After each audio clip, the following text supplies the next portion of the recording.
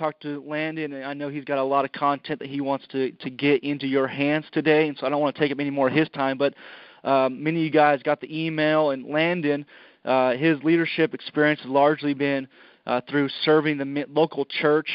He was at one of the largest churches in America, serving alongside multi-site campuses and overseeing one of the largest youth ministries in the nation. He is currently a youth speaker. He's booking camps, retreats, all those types of things. He's doing coaching and consulting for churches. And currently, I'm sure, Len, you'll talk about it a little bit, but he's working with a church down in Houston and commutes by flying back and forth, helping out a church down there, get their youth ministry up and running. And man, it is exploding, and not just numbers, but influence in the schools and in their city. And so, Landon, I don't want to take any more of your time. Man, the table is yours. Go for it. Awesome. Thanks, Ryan. I appreciate it, man. Thanks for having me. Man, I'm excited to be with you guys. I think if you had service last night, everybody's probably feeling that holy hangover a little bit. Hard to get up on a Thursday and get going. You're either celebrating or you're thinking about quitting. One of the two seems to happen on Thursday mornings. But hopefully our time today can be effective and help you guys continue to advance. Just like Ryan said, a little bit about me. Worked at Fellowship Church alongside Ed Young for several years. We built a real dynamic student ministry there called The Mix, which is still running and gunning. Recently, last September, transitioned out to pursue some new things and some things that I felt God was calling me to do. And working with a church down here in Houston, started a student ministry called The Take. With them, they kind of had a Sunday model format going. They wanted to move to a midweek service, and man, God has been doing just some incredible stuff down here. I mean, last night we baptized 62 students, had about 800, I think, in attendance, about 819, something like that, and it was just amazing. So we outgrew our student building here.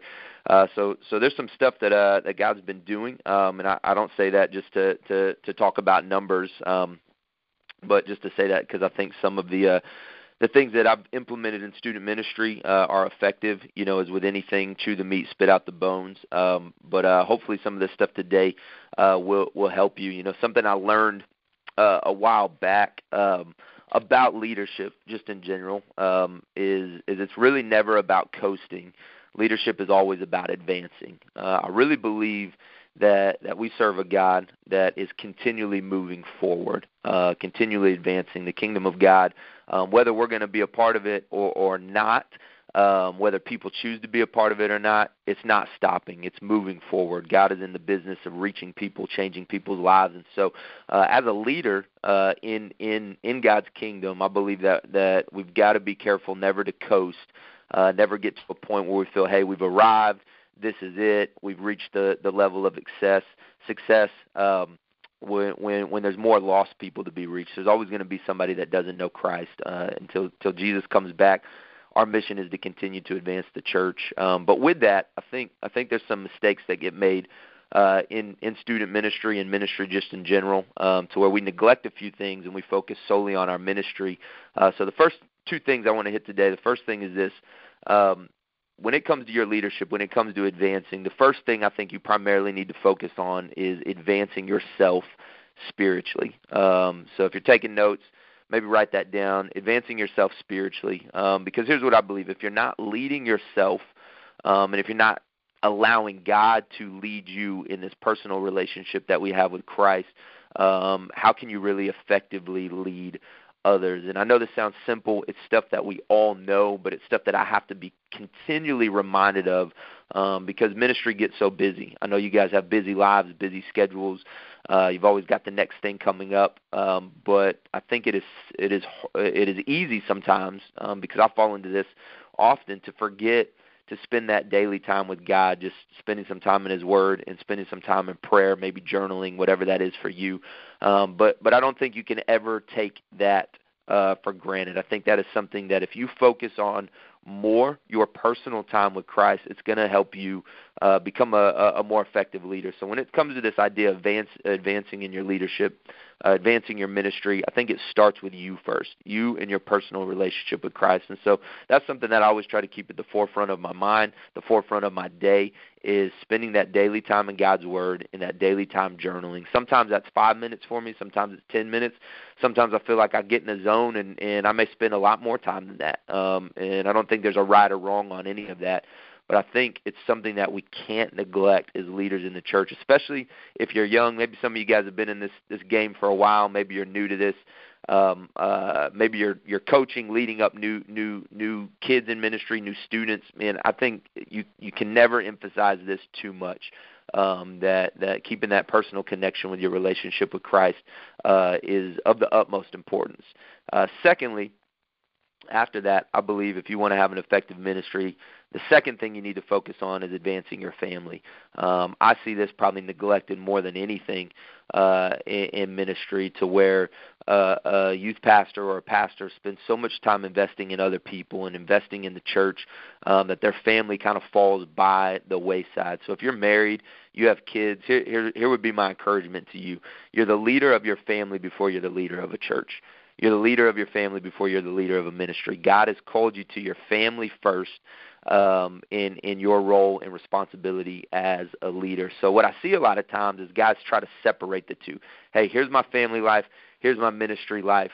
I got to find this balance. Well, I don't really believe that there's a balance that you can find in ministry with family and work. I think what you've got to do is find a rhythm, and I think how you get in a great rhythm of that is by including your family in everything that you do, for the most part. You know, obviously there's going to be some things that they might not be able to be involved with, but I grew up as a pastor's kid. My parents did a great job of this. I missed bedtimes, I missed school events, I missed all sorts of things, you know, because I was a part of what my parents were doing at the church. And there were times I wanted to be, times I didn't want to be, but in the long run, I believe my time spent in the church, my dad including me, I even remember as a kid when he was a youth pastor, just being around students all the time, being involved in what he was doing. I never felt like I couldn't approach him. I couldn't go in his office. I couldn't go on the stage.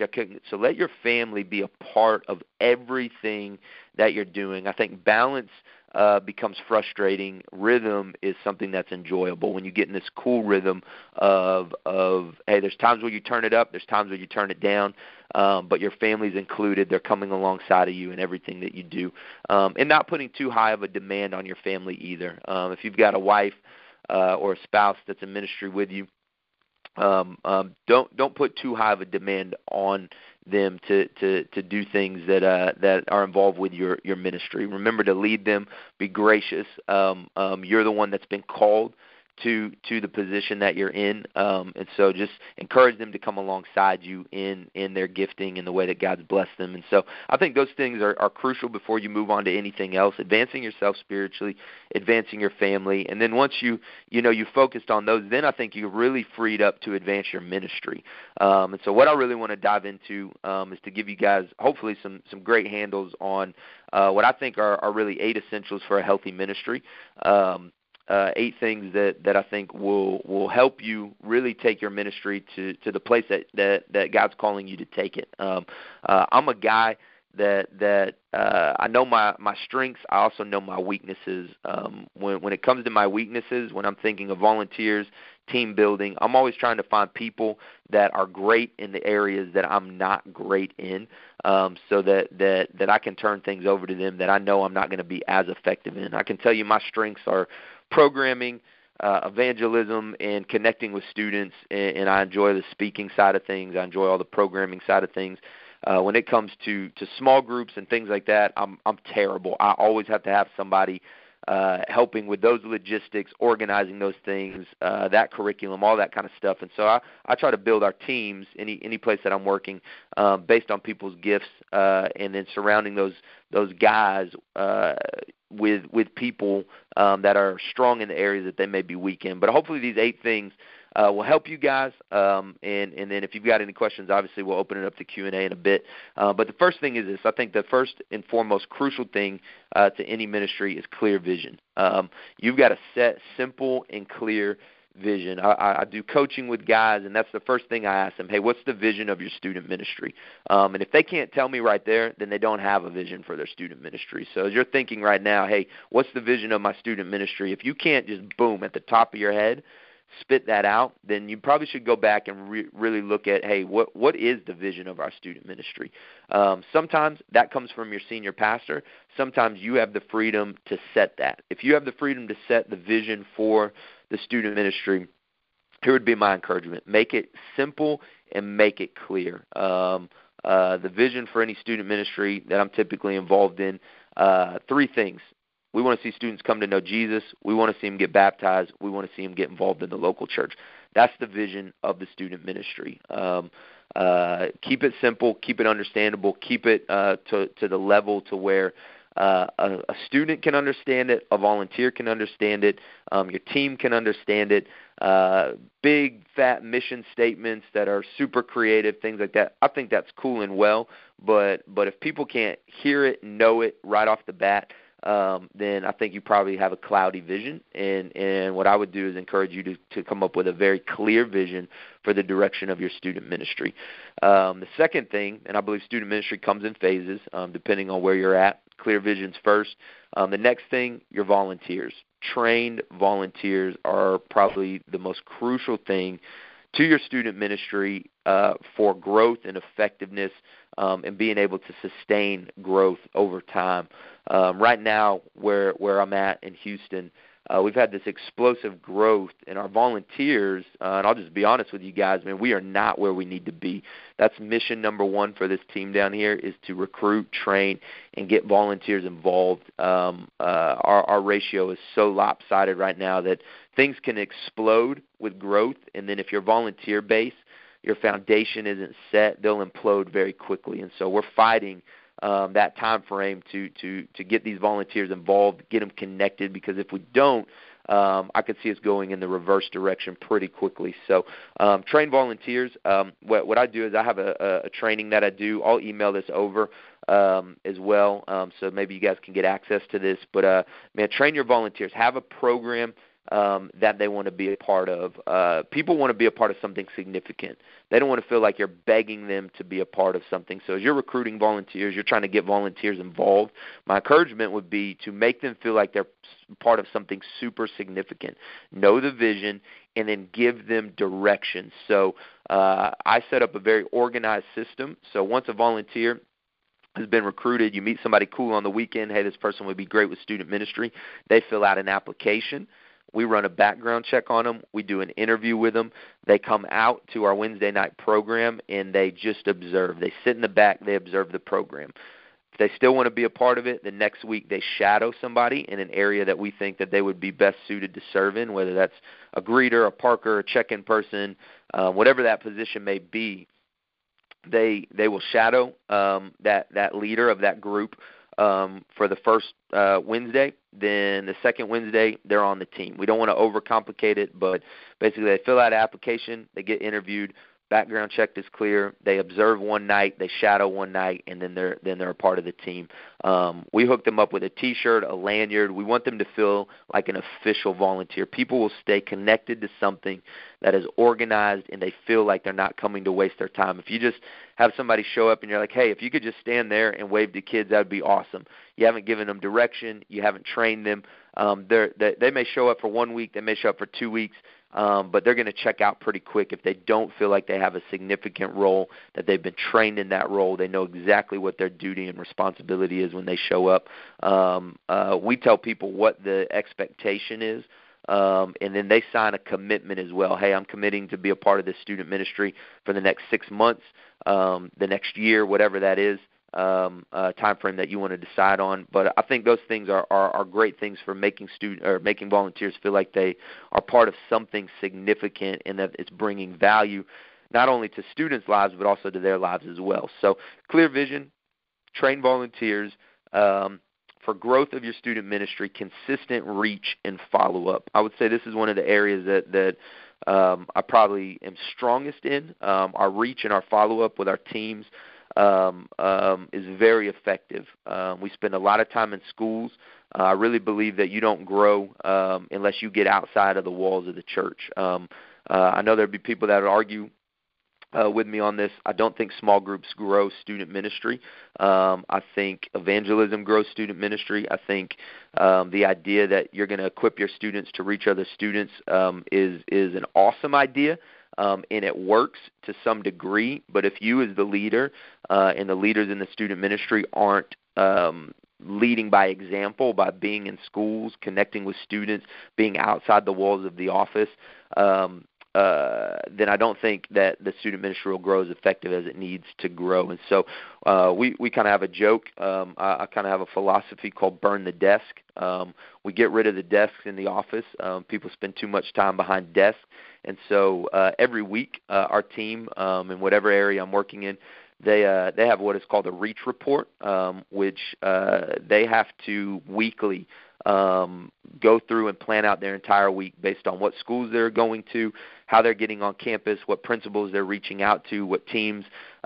We do things like Gatorade drops, flyer handouts on street corners. It's a constant reach. Everyone has to be out of the office at lunchtime on a school campus or near a school campus during lunch, and then also after school. They either have to be at a game or some type of after-school event connecting with students. And the goal there is not to connect with the students that you know.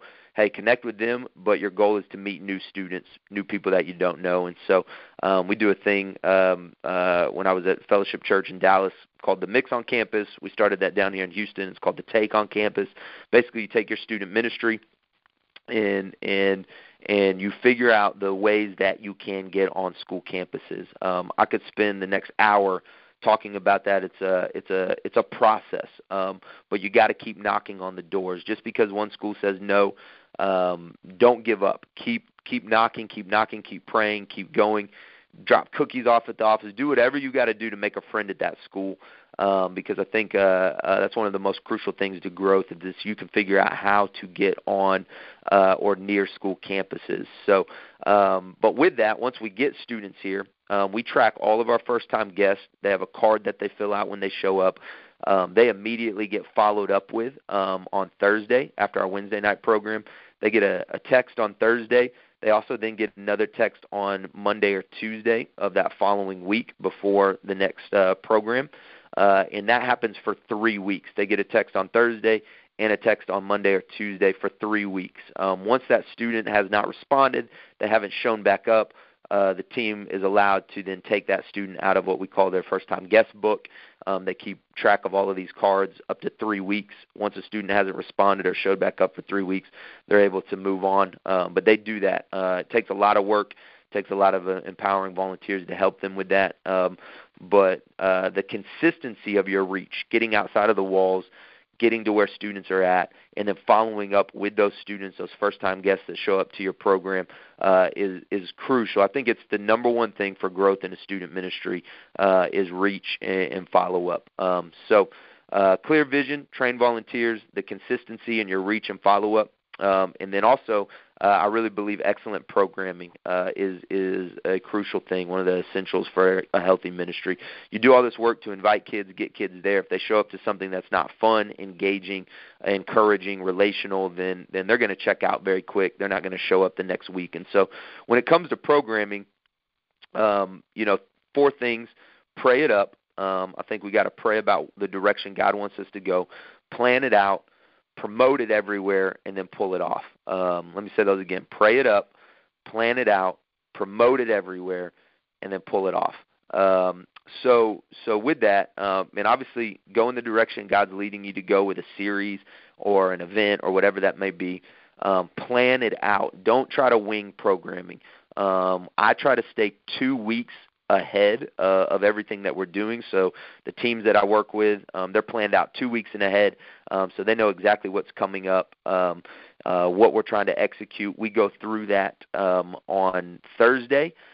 Before the coming Wednesday, we re-go through everything. Then we go through a step-by-step of it again on Tuesday.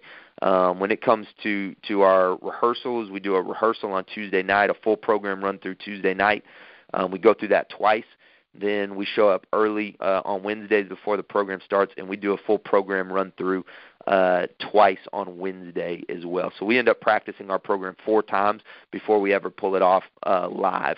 That practice time helps you create a level of excellence in your programming that I think is appealing to students. And that's even if we're running games, we're running music, whatever it is. Our programming changes all the time. If we're running games, say we're doing a bunch of minute-to-win-it games, we still run Tuesday night practice on all of those games so that they're done excellent. Then we come in, we run the same thing on Wednesday night before the program starts. Then we pull it off during the program. Our promotion is all over the place. Social media, if you're not on Facebook, Twitter, Instagram, Snapchat, you're behind the curve already. You got to get on all of those things. Make sure your ministry is on all of those things. Social media is the language of students. That is how they express themselves. That is where they're at. That is what they're doing. And so when it comes to promotion, you need to be on those things. You need to be talking about it, posting about it, getting the information in the hands of people. So we promote it everywhere. It's just blanket promotion. There's no right or wrong way to promote. As long as you're getting the info out. Every series we do, we get flyers made for those series. Clubflyers.com is a super cheap site you can get flyers from. So we do that with everything. So that way we've got material in students' hands. We're always promoting like last night we threw an event called the Whiteout Party. So within that Whiteout Party, we built in promotion for our next series. So we're always promoting ahead. So be thinking ahead in that. What you're doing one Wednesday night, make sure you're promoting what's happening the next Wednesday night, and equipping students to help you promote. So we put flyers in students' hands. We bundle them in packs of 5, and we say, hey, just give 5 flyers out at your school this week. Spread the word on what's going on. You don't have to professionally order those. You can print them. We've done things on the cheap before where we just print it on regular paper, black and white, print flyer, handing out full sheets of paper, schools, things like that. So promote it everywhere. Pull it off. So those would be the things with programming. Pray it up, plan it out, promote it everywhere, pull it off. Another thing that I think is essential, effective small groups. Again, like I said at the beginning, I'm not your small group guy. I'm not the best at putting those together. So I try to surround myself with somebody that is good at the logistics of that, good at pulling that stuff off. But here's what I think is crucial to your small group model. It has to be intentional, it has to be relational, and it has to be foundational. So intentional, there's got to be a purpose to it. It can't be, hey, we're just getting together to hang out with 12 people in all of these groups. What's the point of it? What's the intentionality behind it? It's got to be relational. I don't think it can be all teaching. Your small group leaders need to be highly relational. We encourage small group leaders to go to games, to be a part of those students' lives. They're an extension of you. You're not going to be able to connect with every single student necessarily. So they're an extension of you. And then they have to be foundational. I really believe the best small group models are helping students become more Christ-like. So what does that look like? Teaching them how to navigate and use their Bible, teaching them how to read the Word of God, to work through that. I think that's a lost art for students. I have the advantage of obviously growing up in a Christian home and being a pastor's kid, so that there's things I've learned by default.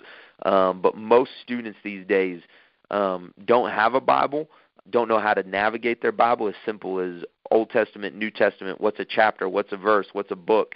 You have to, I think, get simple with a lot of those students and helping them navigate through those things. And so anytime that we're doing anything with small groups, it's foundational stuff, just about who they are as Christ followers, what that looks like to live that out. We don't try to get too, quote unquote, deep in our small groups. We want it to be very foundational, the things that matter most. There's a lot of great small group material out there. If you've got somebody that's really good at putting that stuff together, let them do that. Let them use their gift, utilize that. There's no right or wrong format for small groups. I just think you have to have an effective small group model of some sort, whether they meet weekly, whether they meet the same night, whether they meet on a different night, whether they meet in homes, whether they meet on campus.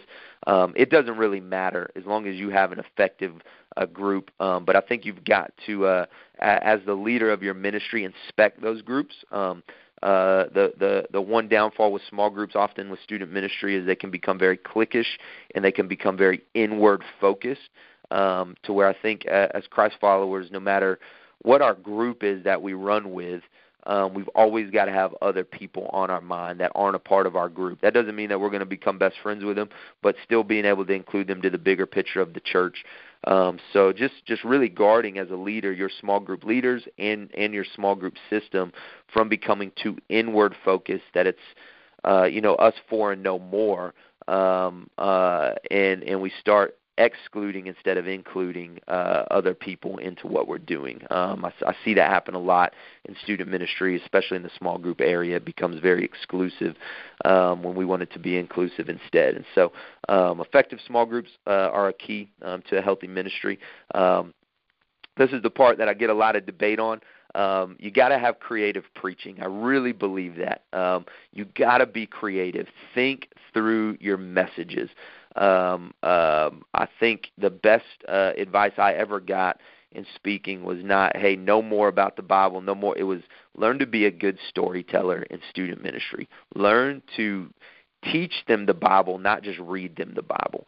Learn to tell the stories that are in the Bible in a creative and a compelling way, not just read them word for word. So be creative. Don't try to outkick your creative coverage, is what I like to say. Don't try to be more creative than you need to be. Don't use 15 props to try to get across one point. Every analogy breaks down at some point. Every prop usage breaks down at some point. So use it and move on from it. Be creative with it. Last night we did a simple salvation message. Really, I had a pair of white shoes on. Kind of talked about how I love to get a new pair of white shoes before summer hits. It's kind of my thing. Went to a Whataburger, which is a burger joint down here in Texas. A lady in front of me with a big old cup of Coke turned around, bumped into me, poured soda all over my brand new white shoes. I was upset about it. Talked about how our lives are like that. God created us with this perfect plan for our lives. Sin has stained us, messed us up. What does God do?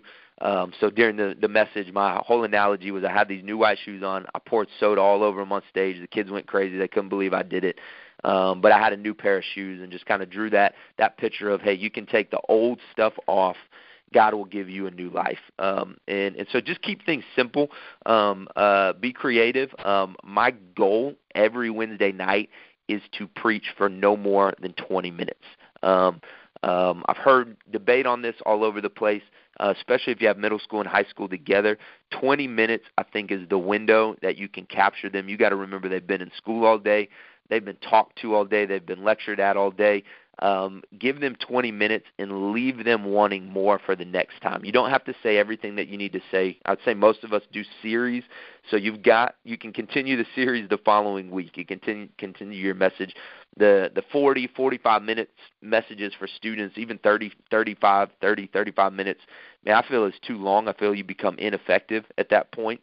I feel students check out before the main part of the message typically, which is at the end when you're going to give students an opportunity to come to know Christ. And so try to engage them for 20 minutes in a compelling, in a creative way. I think that is crucial to the effectiveness of your student ministry. Along with that, next thing I would say is you've got to have visible life change. What does that mean? I think when you offer an opportunity for students to come to know Christ, there's a few things that I like to do. I love the altar call. I don't think you can do it every single week. Maybe you can. I guess that's all preference, but I love visible life change. So every service we have, there's an invitation to accept Christ. Sometimes we do a call down for that. Sometimes it's just a simple raise your hand. We also do regular baptism calls. I'm not big on just scheduling baptisms throughout the year. I love to make it spontaneous. We don't necessarily do it every week, but we do it often. I have a system with that. We have everybody in the room stand We count to 3. We explain baptism. We count to 3, have them come forward. We make this whole baptism thing a huge celebration. I believe something happens when students see students responding in some way to Christ. This visible life change is contagious and it's effective. I was just scrolling social media this morning, and just how many students were excited about their friend that got baptized that they had invited, and other kids saying, "Oh, you got baptized, congratulations," that they weren't there, but they want to come check it out now. And so this visible life change is contagious. And so I would create ways in your program, whether that's weekly, monthly, whatever that is, to where students are seeing students respond to something. A call down, an altar call for salvation, a call down for baptism, doing baptism on a Wednesday night, whatever that looks like. Them being able to see that visible life change is contagious for your whole student ministry. And the last thing I would say is know your numbers. Track your attendance. I know we get caught up in numbers. I think you can overthink numbers. I think numbers can become destructive when you're comparing your numbers to other people's numbers. But for your specific ministry, know your numbers. Track your attendance. Track it weekly. Track your first-time guests so that you can know attendance trends. If you don't know where you're at, if you don't know who's showing up, you can't plan for where you need to go. So what we do every week is we track every student. We have a check-in system. Every single student. You don't get in unless you check in. And so we kind of block off our whole entryway. There's tables there. They have to come up to the table. We have a computer system that we use called F1, Fellowship 1, that they check in through. If they're a first-time guest, they fill out a new card. The next week their info will be in the system.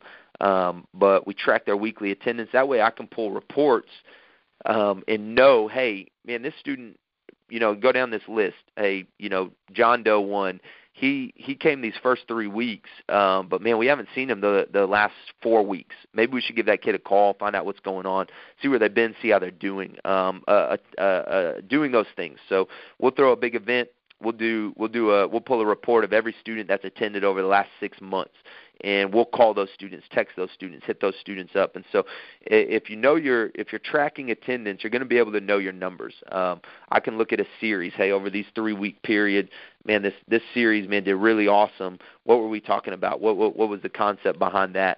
Man, this series over here, it didn't do so well. What was going on? And we track all of that. And so whether you have a system, a computer system for tracking, or you just got to track students through a spreadsheet in a sign-in sheet when they get there, figure out a way to track your attendance weekly, monthly, by series, however you want to break that down, but know your attendance trends. If you don't know your attendance trends, I think it's easy just to say, hey, here's where we're at. I think if you want to grow, it's just like in any other area of business. You want to know where you've been so you can know where you need to go. And maybe it's part of me because I came from a world before I got into ministry that was very numbers driven in sales. And so I like to look at those things. Where were we at last year compared to this year? What are we doing differently? What have we changed? What do we need to change? Those types of things. And attendance will tell you a lot about that. Now, don't get consumed with attendance numbers. Your most important numbers always are, for me, the number of salvations, the number of baptisms, and the number of first-time guests you have coming up. The most important number week to week for me, aside from salvations and baptisms, is my first-time guest number. That's what I focus on most. We try to run 10% of our total number first-time guests. That's our goal. So if we had 200 students show up, I want 20 of those students to be first-time guests.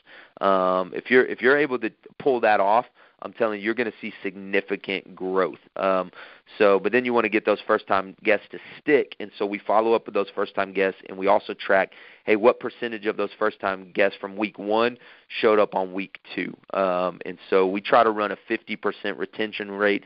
Brad Cooper down in New Spring, was talking with him a couple weeks ago. Most of their campuses are running like 40 to 50% retention rate. That's how they're seeing such amazing numbers and growth. because they follow up with these first-time guests so effectively, they get them back. And so be creative with that. We've also offered kickback things for students to come back, some advantage type things for them to come back, some connection. Those first-time guests are usually followed up with somebody on our team that's in a leadership role, somebody they've seen on stage, somebody that they would look to as a leader. So they feel important about getting that text or that call or that post on social media. So that's kind of what we do with our with knowing our numbers. But I think it's crucial. I think it's important. We also do a wristband check-in system to where they get a wristband when they check in, so we can reverse count the number of wristbands that we have left, so we kind of know exactly where that number was at. We do a head count. We compare all of those things every Wednesday night to come up with the most accurate attendance number.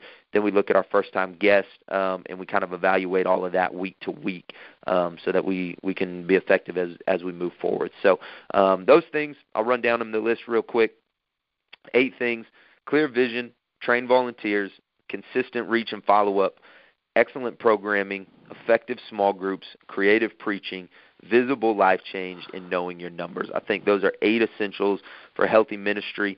I think you start putting those things into action, you'll see some growth. And I know that's a lot to cover. It's a lot of things. I want to make sure we've got time for this Q&A. So hopefully that stuff helps you. We can dig into more details. I told Ryan that I'm cool with you guys getting my info if you guys want to follow up later on and talk more specific details about some of this stuff. An hour I don't think gives us enough time to cover everything in the world, but I also want to be respectful of y'all's time, and thank you guys for having me. So, Ryan, we can open it up to Q&A. Yeah, man. Hey, thank you so much for all that. Why don't you just real quick, give us your contact information? I know you do coaching for youth pastors and churches. You're also booking speaking engagements for summer camps and even just other Wednesday night things like that. So why don't you just give us your contact information real quick, and we'll also add that into our email at the end of this as well. But why don't you go ahead and just give it to us? Great. So you can for booking or anything like that, if you're ever interested in that, you can just go to landonpickering.com. You can find all the info there. If you want to email me, that's usually the most effective way for us to schedule a time to get on the phone. It's connect@landonpickering.com. And then I'll shoot you guys my number right now, too, if you're writing it down. It's 817-602-2478. If you give me a call or shoot me a text with your info, I'll definitely try to get back to you as soon as I can. Okay, awesome. All right, guys, if you want to get in to ask a question, go ahead and hit *6, and we'll get you in. I know we've got a couple of guys that were invited in and maybe not signed up through our website, and so we want to make sure to keep you guys in contact. So if you guys can go to www.yproundtable.com and give us your contact information, that'd be great, so that way we can send you guys out all of our information each time, remind you guys about the calls and give you guys text, all that kind of stuff. But if you've got a question, go ahead and hit *6. We'll get you in here, and we'll get this going. So, Landon, why don't you go ahead and talk about the free resource. I know that you sent over a resource for us to send out to all of the guys. So why don't you just give us real quick just kind of the 2-second overview of your resource that you're going to be sending out. Yeah. So there's an event that we do every year called Color Clash. We started this several years ago. We do it typically twice a year after spring break to get a boost, and then we do it at the beginning of the school year, about a week or two into the school year. It's called Color Clash. You guys have probably seen similar things out there, paint wars, powder wars, that kind of stuff. So what I send over to you guys is a packet that gives you kind of a step-by-step detail with the links to the vendors that we use for all of those materials. The powder can get really expensive, so what we did is we started using a watered-down temper paint, which is just as fun, just as effective. You just don't want to do it on a cold night. You want to do it when the weather's a little bit warmer, otherwise you have kids catching pneumonia out there. But it's a paint that you mix with water. all the details of how we set that up, what we do, and then we do a powder round, but we use flour instead of the powder that you purchase for these color runs and things like that. That stuff can get really expensive. We've tried to make it before. It's a pain in the butt. So we try to figure out an effective way to do a cool event like that. It's been our biggest event every single time. We've seen more first-time guests, and we use those nights as big salvation nights. We've seen, hundreds of kids come to know Christ at those events, and then we have a lot of fun, with it. But step-by-step process that I sent over for you guys. You can use the name Color Clash if you want to, or package it in a different way. But that'll give you kind of all the vendors and people we go through to order all of that stuff. That's awesome. Let's go ahead and get into our first question. I think this is Bo. Yo, what's up? What's going on, man? Hey, man. Dude, thanks so much for all that information, dude. Super helpful, solid. Appreciate your heart. Appreciate your consistency. One of the questions I have is related to getting involved and getting connected with your schools. Here in our area, we have 5 major public schools, and so I've kind of shied away from going into the schools because I feel like as a student pastor, I feel like I'm not. I feel like I don't have the time or the resources to give them exactly what they're wanting, and so that's kind of kept me back a little bit from going in. That's one thing, and 2 is because we have like 5 schools in the area. Like I feel like, okay, if I go on one, I've got to be able to do stuff for all 5. And so kind of talk through the process in which you go in. Obviously there's multiple schools in the Houston area. What's your approach towards that? Not just for one school, but the area, and how do you spread yourself across those things? We've kind of went from going after the schools and just saying, hey, let's just do small groups. And small groups are great for growing what you currently have, but it's not been good in terms of growth outside of the walls. And so I'm wanting to go into the schools, but how do you, one, overcome that perception of just like, okay, what can I offer? What if they ask for more? Like, if you could just kind of talk through that process. Yeah, man. It's one of the things that I would say, years ago I just started praying about that. I was actually under a leader. This is several years ago. And I brought up an idea about getting on campuses, and I mean the leader just straight up told me it's never going to happen, bro. Just get that out of your mind. They don't want us on schools, separation, church and state, all that kind of stuff. And so I said, okay. I just kind of banked it in the back of my mind, and as I began to get more and more involved in student ministry, it's just always where our students at can find for almost 8 hours of their day every day. The biggest reach ground that you have is a school. And so how do you effectively get on campus? And so my thought process on this, and don't crucify me on this, don't think about bringing Jesus to campus first. Think about how you can just get on campus. The schools don't want you, even if a principal is a Christian, a teacher is a Christian, a counselor is a Christian, their hands are tied. We're not going to effectively, to the mass schools, if you want to do a school assembly or a pep rally, it's not going to be a message that you're going to be able to preach. Now, there's people that I've seen doing effective Bible clubs, things like that. My approach is a little bit different. We try to find really a principal or a counselor that will let us come in and meet with them. And so there's a few things, tips I would give you guys. Learn, first and foremost, to dress the way you should dress when you approach a school. I know it's all cool with the Jordans and snapbacks and the typical, youth pastor get up, I think, around the nation. I think you got to kind of change that a little bit. I'm all for fashion. I love it.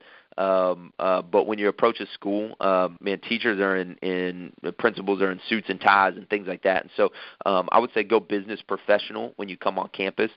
Come prepared with a plan. So we always have a packet ready. We rephrase what we do. And so the student ministry that I'm working with currently down here in Houston, it's called The Take.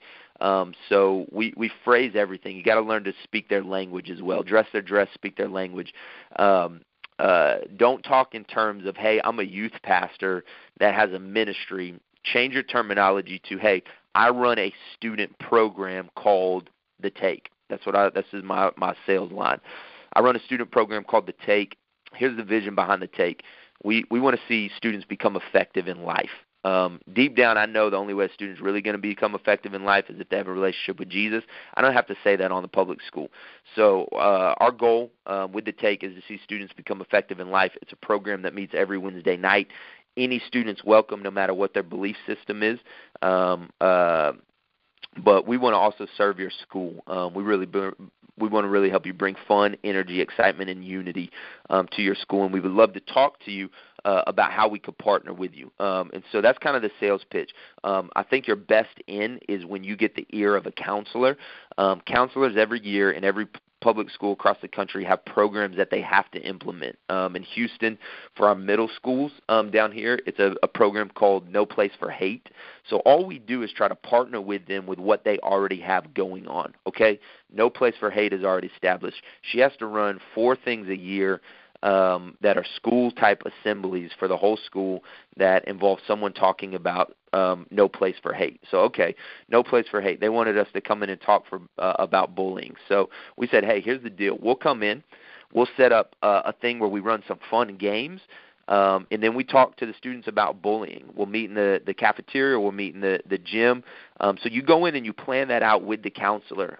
I don't get caught up in the, hey, could you come in and help us with this troubled student with a one-on-one session every week for 2 hours? I honestly, I don't have the time to do that. My goal getting on campus is to be in front of as many students as possible. And so go in, try to get the ear of a counselor, set up a meeting. Most of them will find time to meet with you. Work alongside them with what they already have going on. So our approach isn't we want to bring a new program in. Our approach is, hey, we want to partner with what you've already got going on. And here's one of the keys. They're going to bring somebody in to talk about this stuff regardless. So here's the advantage you have. We always tell them, hey, look, we know that there's things that go on every year at every school. There's issues that come up, things like that. You can bring in a speaker that you're going to pay, and then they're going to leave and be on to the next city, or we can come and do this for free, and we're just a phone call away. If you ever need us, we're just down the street. So they love to hear that you're game for the follow-up. So how you then get on lunches is you try to plan one of these things. After that, say, hey, we would love to just follow up with these students about how they're doing with the whole No Place for Hate campaign. Could we come by for lunch and just go table to table, high-five kids, encourage them, and just kind of ask them how they're doing with what we talked about a couple weeks ago? They let you on so quick. You may have to fill out a background check, all that kind of stuff with the school district. So learn the language of the school. Learn what they're passionate about and just get on board with what they've already got going on. And here's the thing. They're going to start discovering who you are. So we start doing these things called Take on Campus where we do lunchtime activities. We come in on a Friday to bring some fun to the school. So we bring in some music. We do some games, simple things like a zebra cake eating contest, a donut eating contest, things like that. And then we do a little talk of encouragement, nothing biblical based. But we bring our signage. We have flyers available if the school will let us. Some schools let us hand them to students. Others let us just have a table, and students can then approach the table, and we sell it. We tell them, hey, my name's Landon. I'm from The Take. We run a thing on Wednesday night. We got this cool event coming up. If you want more information, you can come get a flyer from the table, take it home, talk to your parents about it. It's really those are the simple things, and it's just literally finding your first open door, talking to that counselor or principal, and then once you pull off a successful first time with them, then say, hey, would you mind shooting an email to your colleagues in the district about the program that we do on campus and let them know that this is available to them as well?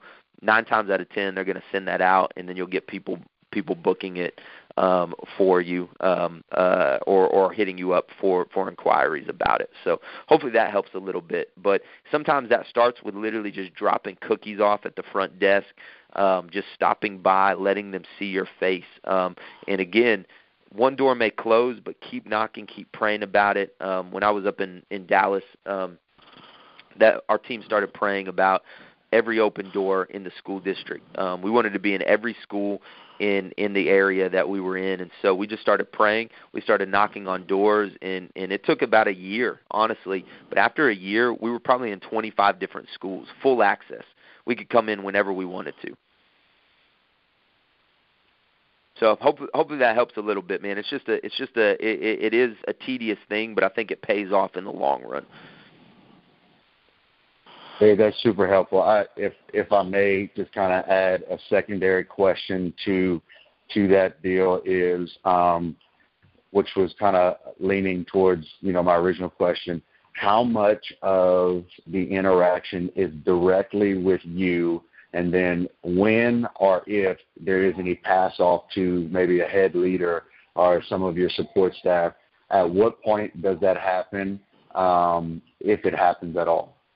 Yeah, so I try to so with the team down here and kind of with what I'm doing currently, and even with what I was doing in Dallas, I lead through leaders.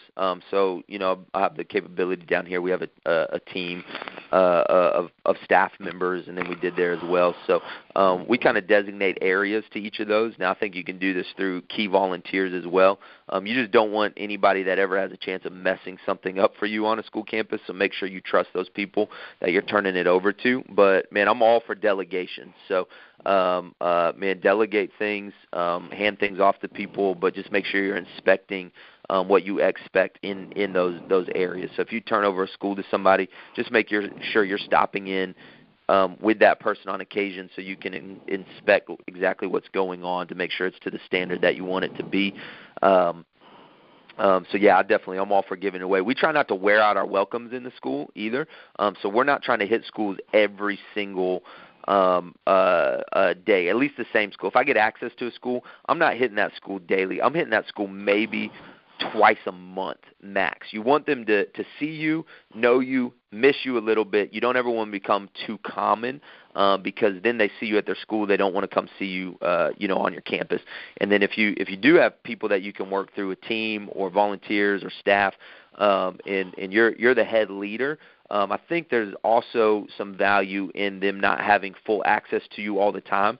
They see you on Wednesday, and then it's very special when you show up to their school with these other leaders. Does that make sense? Yeah, it makes perfect sense, man. Appreciate your time, bro. Yeah, absolutely. All right, let's go to our next one, 806.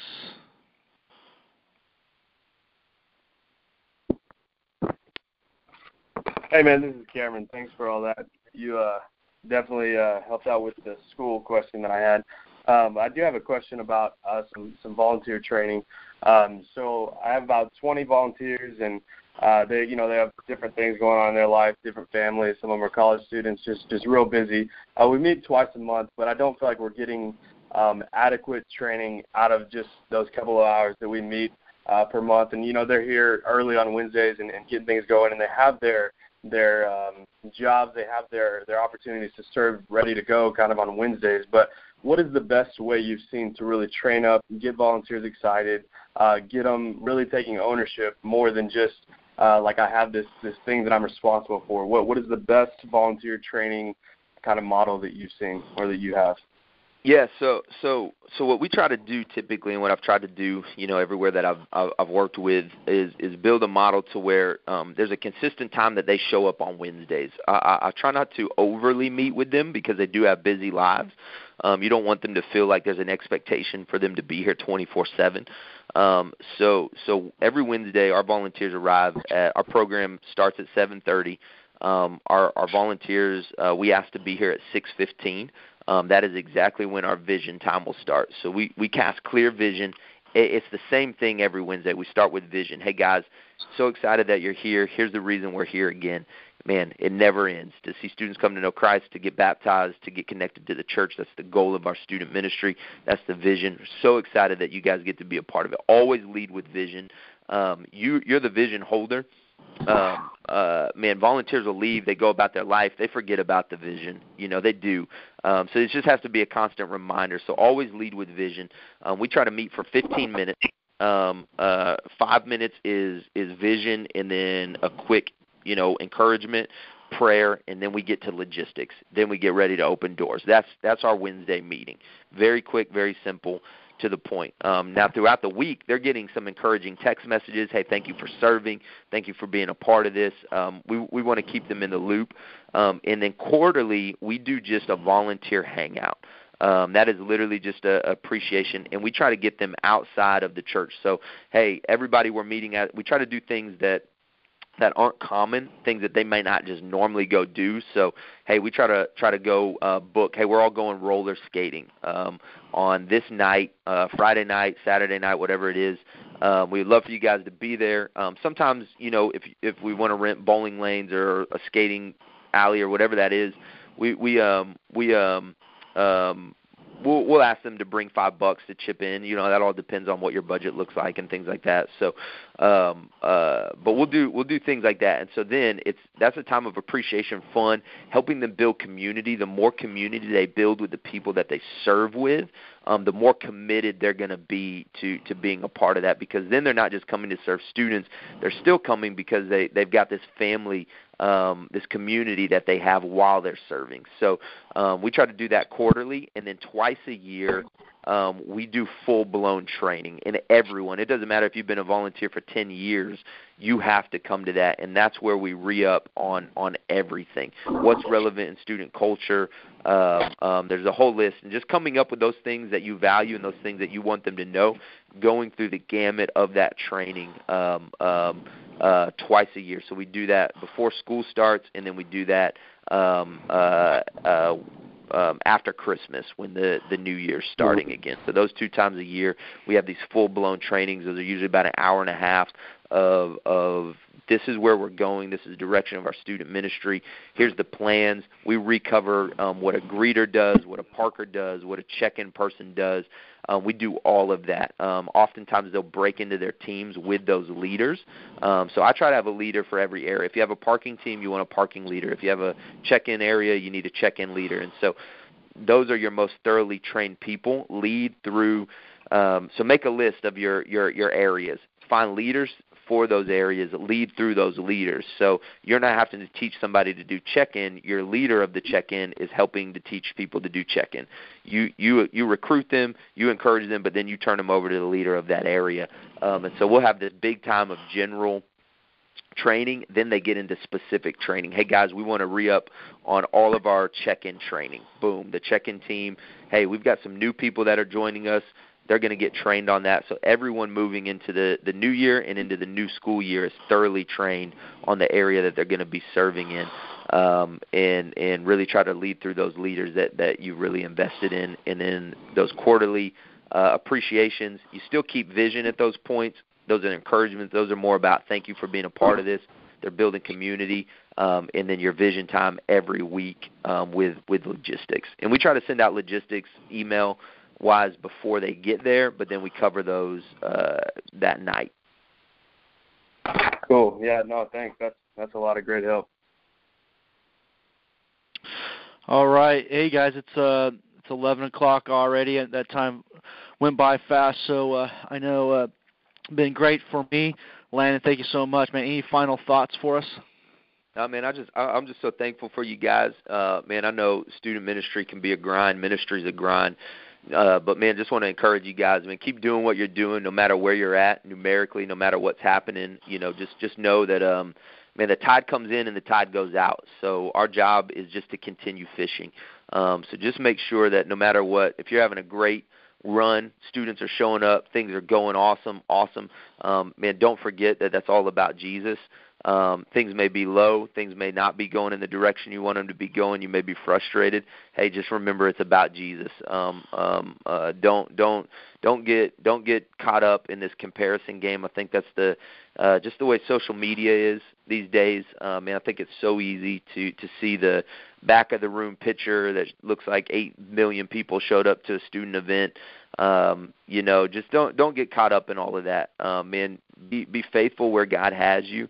appreciate where God has you, work hard where God has you, and man, God's gonna do what God wants to do in you and through you. And so, just coming from me, guys, I appreciate what you do. I love students. I love student ministry, and so I'm so thankful that there's guys like you out there helping to invest in this generation, because I really believe this generation is poised to take the church to a place we've never seen it go before. And so, I just want to thank you. Thank you guys for letting me speak into you a little bit today. You got my information. I mean it. I don't just say this, hey, hit me up if you want to. No, I mean it. If you need anything, you want to talk about anything, seriously, don't hesitate to hit me up. I will get back to you as soon as I can. All right. Thank you guys so much. Just a reminder, we've got our next call next month with John Brown on April 28th. We'll be sending out all of the information in your guys' follow-up email, and the resource that he had talked about earlier will be in the email. If you have not signed up already, please go to www.yproundtable.com. Make sure we've got your contact information so we can keep you informed about all the calls coming up. Hey, have a great week, guys, and thank you so much for joining us on this March episode of the Youth Pastors Roundtable. Thanks, guys. Have a great time, and I appreciate every single one of you guys.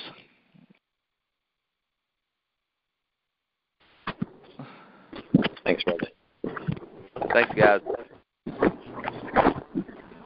Peace.